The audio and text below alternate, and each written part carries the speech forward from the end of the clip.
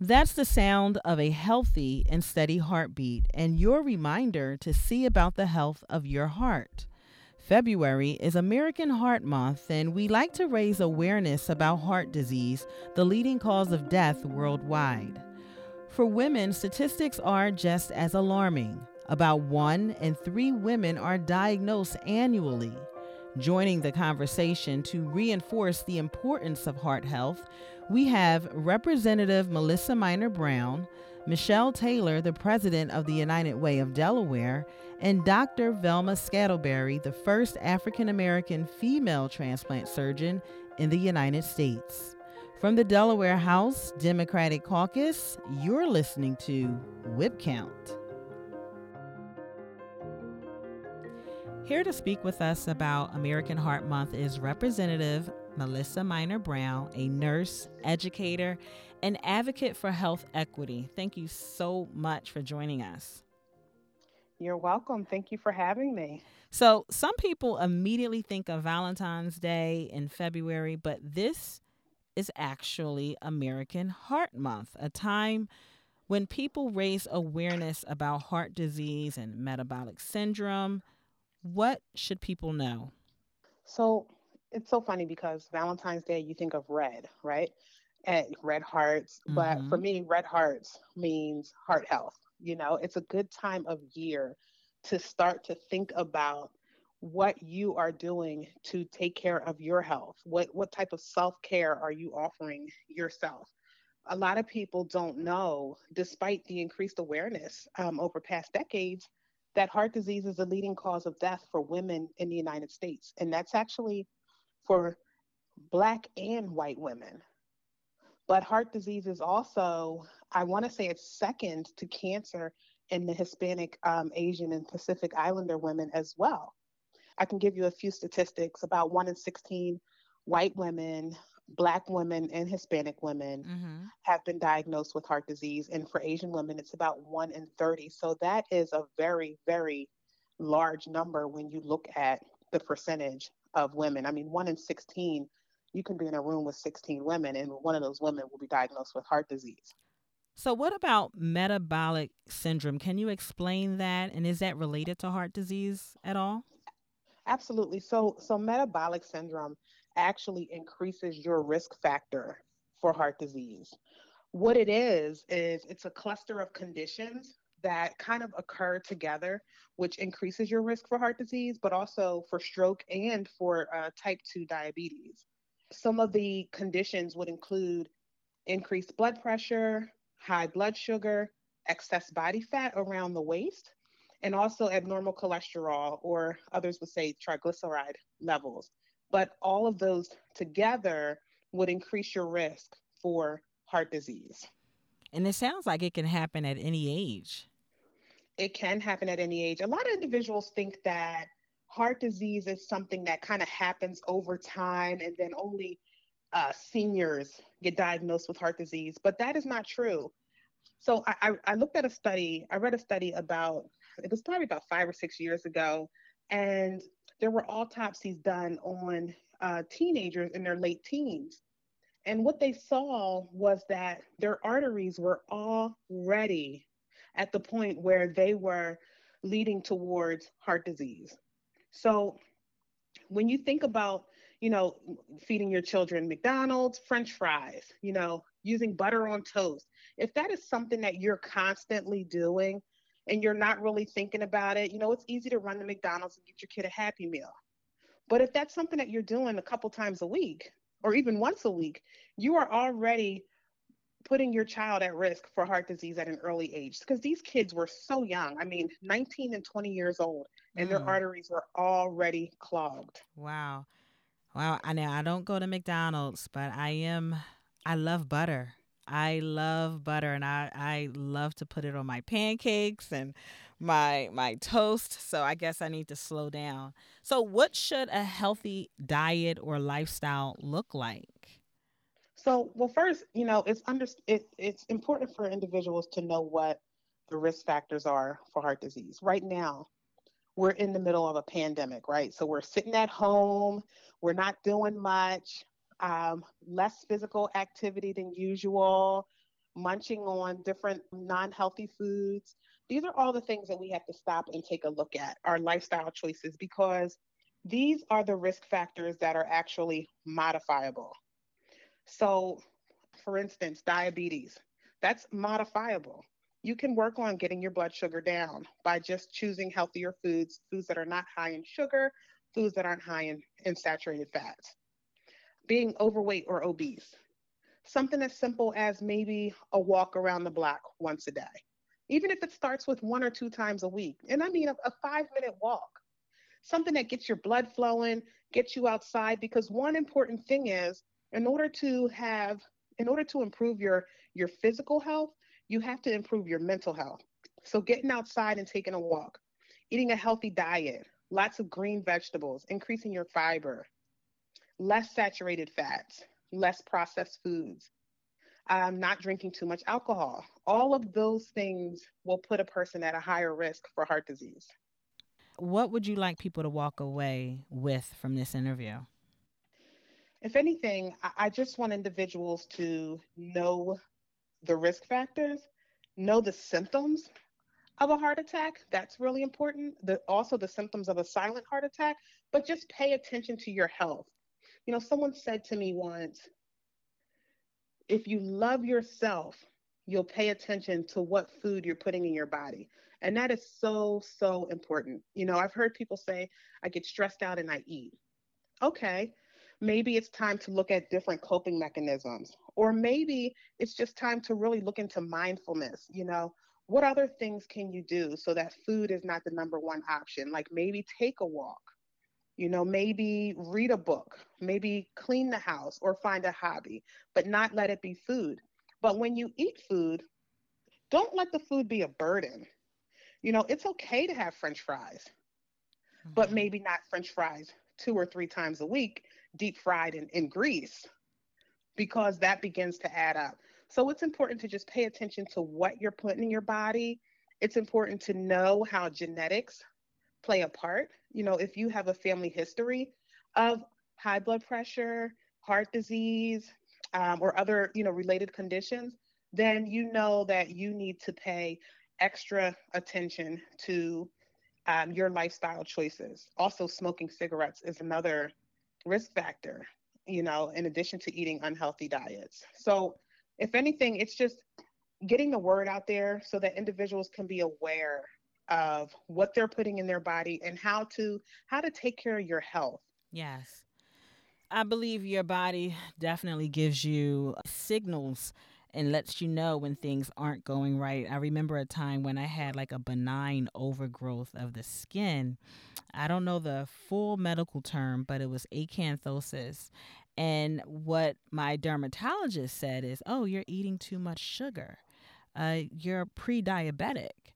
And so, yes, that's a part of metabolic syndrome, which can ultimately lead to heart disease, but just something as small as a benign overgrowth of the skin caused me to change my diet once my dermatologist said it was linked to diabetes. So being aware of your body and all those things are truly necessary for all of us to pay attention to. Yes, and that's it's so interesting that you talked about your skin because your body will tell you when something's wrong.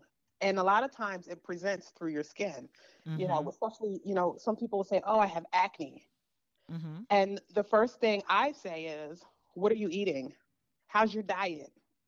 Yeah. You know, because that right there is enough to show up on your skin.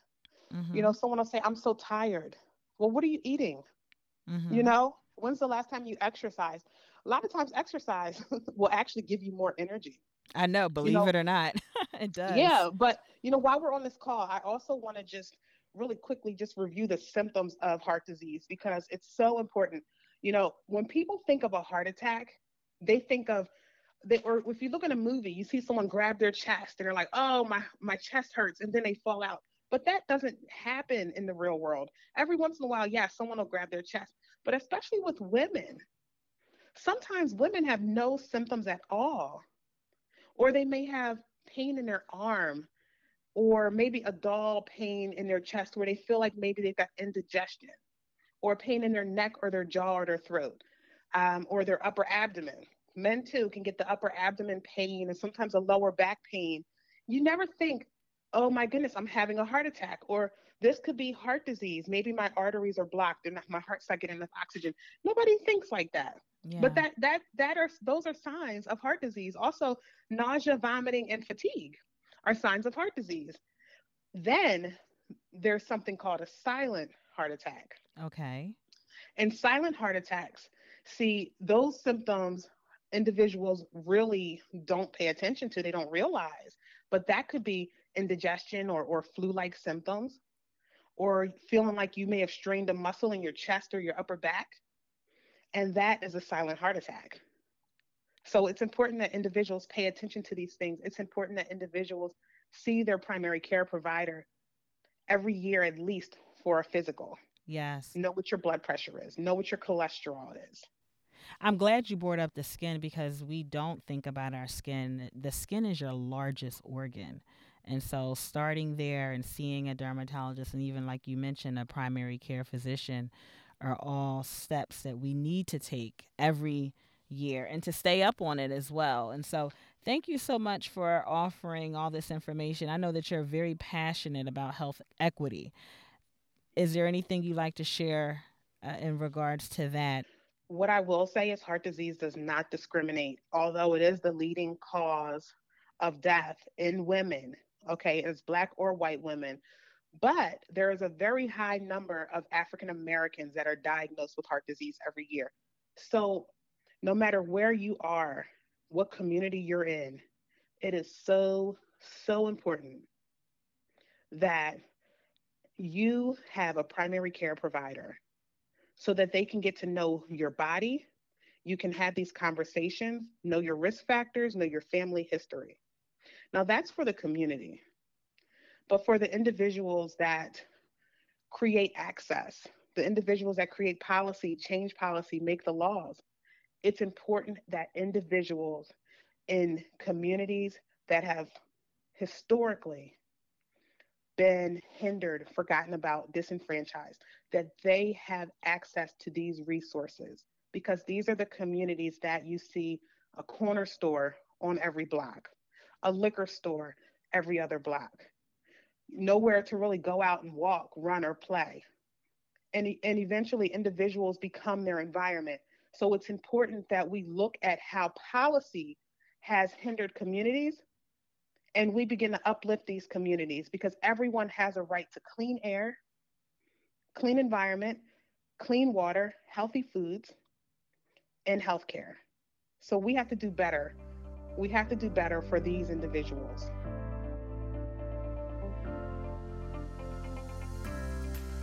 I'd like to take this time to welcome Michelle Taylor, the president and CEO of the United Way of Delaware. And she has a very personal story, a very unique story that I think is a good one to encourage women to take their health seriously. Welcome. Oh, thanks for having me. February, as we know, is American Heart Month. And this is a time, well, we should be raising awareness all year round, but this particular month, we really like to reach out to women to talk about heart disease. Tell us your unique story. Yeah, so I know I shared this with you previously in the show. So a few years ago, I'm trying to think about the time frame now, and it seems like it was a minute, so maybe more than five, but less than 10 years ago, I was at work. I wasn't feeling well. I wasn't feeling well all day. I had this discomfort in my heart, but I had meetings and I just didn't want to miss, and so I just kept working through it. I even had a dinner meeting, and we kept debating, should I go or not go, and so I did. And halfway through the meeting, I was like, I really just don't feel well, and I said I really needed to cut the meeting short, and I needed to go home. And so on my way driving home, it was pouring down rain. And I was trying to decide if I should just wait until the next day and go see my doctor, if I should just go to the urgent care. And I decided, just probably for all the wrong reasons, I said, I'm going to go to the urgent care now because I didn't want it to disrupt my schedule for the next day. I think as women, we get so busy and sometimes Yes. we don't have priorities in place, and I was more concerned about, taking care of the task and the work at hand. And at that moment, even you would say about myself, and so I go to urgent care, and as soon as I get there, they're like, "You're having a heart attack." Oh. And immediately they're throwing oxygen over me and IVs and calling for an ambulance, because as the ambulance driver told me afterwards, if you really think you're having a heart attack, going to the urgent care is not the best place to be. You should try to be in a hospital, and even the ambulance has more equipment that could save your life. Mm-hmm. And so I'm sitting there literally thinking, oh my God, is this what a heart attack feels like? And besides the fact that I was like calling my husband and my parents and let them know, right, that I'm going. And if anyone's been through this, I think just the whole experience was giving me anxiety. And so, but I didn't have, at that point, I really didn't have much pain. And the whole time I'm driving there, the ambulance driver is gone, taking my EKG over and over again. Yes. But to make a long story short, they have to, give you a test when you're at the hospital, and they got to do blood work, and they got to make sure it's actually a heart attack. And as it turned out, it was not a heart attack, but I did have a heart condition. I actually have an irregular EKG and some health things, right, I needed to address that I wasn't aware of. And so that moment gave me an opportunity really to stop and reflect in so many ways, right? Mm-hmm. One, the fact that I was thinking I should have gone and gone to the urgent care sooner, as soon as those signs were there, because we know sometimes those minutes and even seconds can make a big difference between us living and dying. And then in the process of this, I got my first cardiologist. I never had a cardiologist before, right? And all the tests that have followed. And I regularly see my cardiologist now, and I'm on, blood pressure medicine and a regimen. And one of the things that she reminds me is, I really need to make sure I'm exercising for that 150 minutes a week to take care of my heart. I needed to change my diet, and I needed to make sure, right, I came for regular follow-up cares for prevention, kind of in this prevention space. So, I would say that taking care of ourselves is extremely important. And, I now have, I've struggled, honestly, probably like a lot of women, right? Keeping up this 150 minutes of exercise a week. You tell yourself it's 5 times a day for 30 minutes. And I keep telling myself, Michelle, this is like life and death for you. Like, this is not optional. You don't get to pick and decide if you're going to exercise for just 150 minutes a week. And so, I generally then, I signed up for Jazzercise, and I signed up for the gym, and I try to get mine into 3 times a week for an hour. So it's 180 minutes. And some weeks that works and some weeks that hasn't. But, of late, I got to tell you, I'm a Peloton, woman, and I didn't even think I would be this much into fitness. But, I love my Peloton. People telling me every day I'm great and I can do this. And so that has helped me to find a way for my lifestyle to get in a regiment that I try to exceed my 150 minutes a week now and push myself, but really thinking about it as it's just not optional. Now, when you feel a little discomfort, are you still trying to push through a meeting? No, I wouldn't do that now, right? And so I'm glad, I'm happy to say I don't have those discomforts now, and I really am on the practice and healthier behaviors. And I would actually say, too, I know a lot of people were saying, oh, they have COVID pounds. For me, I've been able to drop weight during COVID because I'm not eating out, right? So when we're busy at work, right, we tend to grab, I tend to grab something for breakfast, or you grab something for lunch, and you grab something for dinner, and I eat out a lot. But during the last 9 months, gone on 10, it's almost been a year, right? I have been cooking myself. Like, I have reintroduced myself to my kitchen. Yes. I used to be one of those people to have one of the things on the magnet, right, that says, basically a good dinner is what we're going to order. Oh. From the and it's not that I can't cook or I don't have it cooked. It's just you're busy, right? So cooking takes time. but I have been able to, right, incorporate a much healthier um, eating regimen than I have ever had. So I think COVID for me, because the fact that we're working more remote and hybrid, has allowed me to take time for me in the morning. So I do a 5:30 prayer call. I then do my Peloton class, and then I'm eating healthier, and I feel better.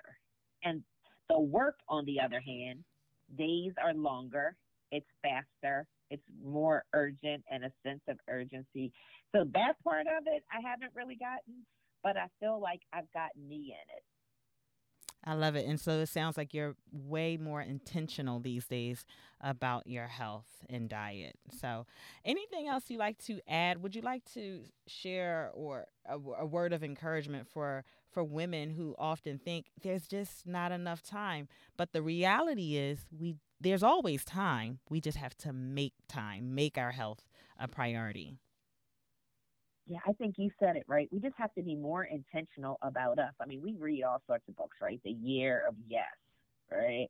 You Mm-hmm. know, we make resolutions, we get all sorts of fitness and wellness things. But what I would say, and which I struggled with over years, is just finding the recipe that works for me, right? You know, you see other people that's able to do, you know, to go to the class or go to the gym, or they're runners, or, you know, whatever it is, you have to figure out what is it that you absolutely love or can stick to and do. So my sister and I made a commitment. She lives in Chicago, but she's doing Pilates. And Mm-hmm. so as long as I've been now committed to my healthier lifestyle over this time period, over the last year, she too, and she is faithful about taking her Pilates class. So Pilates worked for her, right? The Peloton, I just a treadmill, not the bike, right? So Mm-hmm. the treadmill and walking works for me. You know, maybe the bike works for someone else, or a class, or dancing, or music, or whatever it is. I think people have just to be more intentional and find something that you love doing. I'd like to take this time to introduce Dr. Velma Skettleberry. Thank you for joining us here on Whip Count. Thank you so much for having me. I Yes, appreciate the opportunity to talk about medical topic. yes, a bunch of different things. You know, February is American Heart Month, and this is the time that we can have a conversation on heart health and share with others what people should be doing and what they can do. As the first African American female transplant surgeon in the United States, I just want to say that it's an honor to have you on Whip Count and to always be able to connect with you. So thank you for always being willing to chat with us. Absolutely, anytime. Okay, so what would you like to start with? You know, oftentimes when you think about heart health, you think about a stroke, but there's a lot more that goes into it, would you say? Absolutely. You know, when you think about heart disease, there's so many different aspects of heart disease. So if you think about pipes and buildup of stuff within your pipes, if you think of your blood vessels as pipes, those hard plaques will prevent blood flow from getting to certain areas of your heart. And, you know, when you think of a heart attack, it's just that the blood isn't able to get there when you have a demand for blood. Let's say you're doing something and suddenly your heart, that area narrows down and you have a heart attack because that area of your heart isn't going to get adequate blood supply. So you get chest pain and suddenly that part of your muscle can no longer move. And so you end up with inability of your heart to pump uniformly. It's as if you had a flat tire or two flat tires, and now you can no longer propel your heart to get the blood out. So that's a tremendous issue that is due to so many different things that we relate to in terms of saying, you know, metabolic syndrome. And metabolic syndrome is just a name given to all the different risk factors that puts you at risk for heart disease and the related health problems. And that's why we think about heart disease, but you're at risk if you have not just, you may not have heart disease initially to start out with, but you may have so many of the the risk factors that you end up with heart disease. And Like, that's why we need to be able, like diabetes, like yeah. high blood pressure, like Wow. obesity more in the sense of having more what we call abdominal fat, where most of your fat is around your waistline. So having a large waistline, what we call being apple shaped, means that you have excess fat in the stomach area, which puts you at greater risk for heart disease than someone who has excess fat in other parts of the body, such as their thighs and hips. So if you have a huge waistline that's bigger than your hip size, then you're in trouble. Then that gives you, you're storing fat around your visceral organs, in your abdomen. And that's because the fat, that kind of fat is not good for you. And that leads to higher, what we call plaque buildup in your arteries and puts you at greater risk for heart disease. You mentioned visceral fat, and that's something that I'm hearing that word a lot more. They have these new, now I'm forgetting, new scales, like digital scales Yes. that you can connect to your phone, your cell phones. And when you jump on or step onto one, it lets you know your visceral fat. And so I guess that's a good thing. I just don't understand. I'm not technologically inclined to figure out how an app can tell you what degree of visceral fat you have by just an app. So for me, when you talk about visceral fat, that's the fat that you store around your important organs and your intestines, your kidneys, the stuff that's in your belly per se, in your abdomen. Visceral means that, an organ. And so the more fat that's around those organs, that's where it goes. And that fat is the hardest fat to move and for you to get rid of. It sort of stays with you. And so as opposed to fat in your thighs or in your hips.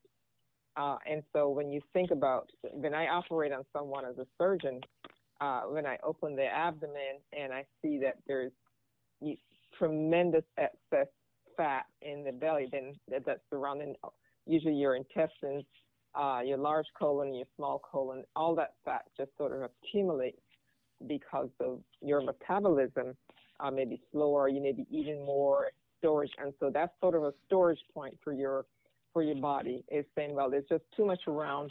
I can't, it goes to your liver, so you may end up with a fatty liver, and then you end up with all this fat being stored inside your abdomen. And other factors also include cholesterol, not in, your lipid panel, high triglycerides, which is a type of fat that's found in the blood. You don't want to have that high.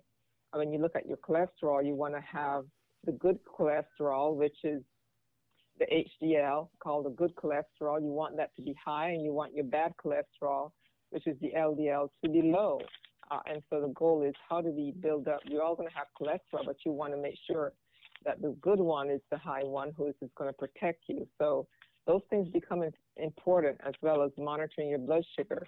Having a high blood sugar leads to oftentimes, the more sugar you eat, the more your body's trying to metabolize it. When it can't metabolize it, it stores it. It's about, in terms of your intake and your physical exercise. So if those things will put you more at risk, so the goal is, how do you decrease your risk factors, and how do you eliminate those things that may cause you to get there? We used to say that hepatitis B and C especially hepatitis C, were the leading causes of liver disease and the liver transplantation. And it comes from excess fat stored in your liver to the point where it overtakes your liver and destroys the ability of your liver to function ordinarily. We didn't have this 20 and 30 years ago, because now we've gone to an age of more obesity and people more overweight, and certainly COVID has certainly added to the inactive lifestyle. Yeah, I was getting ready to say that. Because of not being able to get out or don't want to interact. And so people who worked or walk a lot at work don't have that opportunity. Work from home, you're not likely to get up and, at work you walk to the cafeteria, you take a walk outside or something, your break just to get away from your desk, but you don't do that while you're working at home. And so, yes, you have to make a conscious effort to say, well, whether I'm going to, watch a video on YouTube or some kind of exercise program, I'm going to drink more water, I'm going to, burn those calories. And I think this becomes important for us to remember that because you're stuck inside, it doesn't mean that if you can't go to the gym, be creative in looking at the ways that you can be more active. All this information is very important, especially now that we're approaching Valentine's Day and people typically get candy as a nice gesture or a gift, or just want to go out and have some chocolate cake or whatever. But yeah, this is all good information. When it comes to being a surgeon and especially dealing with transplants, how difficult is it when you have to work on a patient with something like heart disease? Yeah, unfortunately, when you get to, especially what I do primarily is kidney transplants, and kidney disease is due to the two things that we don't think: blood pressure, high blood pressure, and diabetes. So you already have those two things, and when you have high blood pressure and diabetes for many years, you're going to develop heart disease.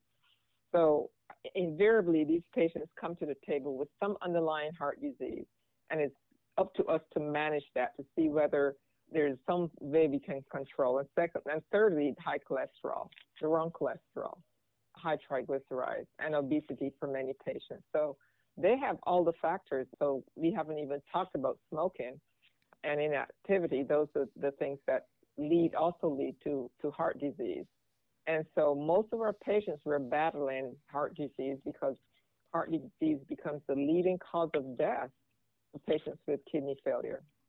And so because they have all the factors generally, they have 90% of them. So we're managing diabetes, we're managing high blood pressure, but most of all, we're trying to keep them from dying from a bad heart. It's an effort to say, now you need to make a better effort to control your blood pressure. We're going to see you every 3 months, and we're going to send you to an endocrinologist, and we're going to send you to a heart specialist. I'm going to make sure that these things all monitored and taken care of, because if you're going to get a transplant, we can't have you dying of heart disease a year later. Okay. That defeats the whole purpose. We want to be able to say, how can we fix you and get you in better shape? So many of our patients have silent heart disease, but still end up, when we evaluate them, find out that they need to have bypass surgery, or they need to have different medications, or they need to have stents placed. All these things are interventions that we do to really alleviate the risk of death for these patients with end-stage kidney disease. People often say, and you often hear, that, hey, go to your primary care physician, get checkups yearly. But can you go, and are there any particular tests that you can request when you go to the doctor to make sure your heart is in healthy shape? I had a friend, her brother went boxing one day at the gym and he collapsed, and it turns out that his heart just stopped. So, he was a pretty fit guy, a vegan, and not saying that if you're a vegan, you're just super healthy, but because I tried that route, it didn't work. but he was a fit guy, ate well, and his heart just stopped. Yeah, there are other conditions that will cause heart disease, especially for people without any of these underlying conditions. They may also have some either congenital or some what we call an arrhythmia, where you may just have innate inability of your heart to fire and have that rhythm that sends out for you to have those heartbeats on a regular basis. So sometimes people have what we call tachycardia. When we say arrhythmia, because your heart isn't beating the way it's supposed to be, and you may go into a sudden rhythm that allows for lack of blood flow to occur. So those instances are generally outside the norm, but it really is important to get checked. And the reason why you're going to your doctor, you want to make sure that on a regular exam, they check your heart rate to see if your rhythm is normal. They check your blood pressure. I always tell people, know your numbers. What is your blood sugar? What was it the last time you were there? If it was high, did you eat before? Did the doctor mention that? What's your cholesterol? When you walk away from there, you want to know what all these numbers are, because you need to know, what do I need to work on before I come back? Is my BMI, my basal metabolic rate, higher than it should be, meaning that I am on the upper, I'm not within my norm. I may be in mild obesity, or just being overweight, or I am in obesity level 1 or level 2, and therefore the doctor may say, well, it'd be better if you lose 10 pounds or 15 pounds to decrease your risk of heart disease. And so knowing your numbers, knowing your blood pressure, knowing your creatinine, what is my kidney function? Many people are blindsided by the fact that they have kidney disease, and we're unaware of anyone in the past mentioning any issues with their kidneys, or maybe they didn't hear it. So if you talk to the doctor, they'll say, well, I told them, but they just didn't remember. So sometimes it's about having a list of things you need to ask your doctor, and you go in. And then you take your parents, when you take anyone who's elderly to the doctor, you want to come back with this important information. What's your kidney function? What's your blood pressure? What's your cholesterol?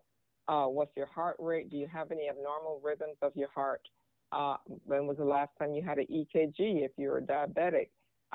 Did you have a stress test if you're over 50 or over 60 and have diabetes? Those are the things you want to make sure that you are aware of, so that you're not sort of dismissed as you go in and check your blood pressure and says, you look okay, see you in a year. Okay. No, that's not appropriate. Well, I'm happy that you brought all of this information to light, because the one thing I think people should take away is keeping a health journal with all of this information that you mentioned. Anything else you like to share with the audience so that they know that they're doing the right thing, or they're at least making steps or taking steps to do the right thing? This is February, American Heart Month, but we shouldn't just take in these things just for 1 month. We should be doing things year round. Right. And it's really about changing your practices and your lifestyle. I know it's hard being home, and it's easy to go to the closet and just munch on stuff, but you have to say to yourself, how much water did I drink today, and how many steps did I take? How many calories did I burn today? Do I need to take a walk around the building? So if you think about calories in, calories out, because what you eat is going to get stored as fat if you're not burning it up. So you want to be able to burn those calories up. And I think those are the important things to say. This is your body. Your longevity is going to be based on how you take care of it. We take care of our outsides, and you see with COVID, everyone was busy. Everyone was anxious to get back to the nail salons and the hair salons. But did you think about what you're taking in? Did you get your blood work done in the last 12 months since you've been home with this quarantine? Did you miss your doctor's visit? And if so, when was your last doctor's visit? Know your numbers. And I think it's important for us as people to really take the initiative and empower ourselves to be able to say, I want these things from my doctor. This is what I want to know. And if you don't have the ability to communicate well with your doctor, and you feel that they brush you off, and maybe that person's not the right person for you. You have to remember, you are the customer. You're paying them to take care of you. So you have to make sure you get the best treatment.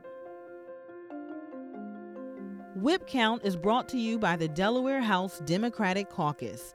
Follow us on Facebook at facebook.com/DEHouseDems, on Twitter at DEHouseDems, on Instagram also at DEHouseDems.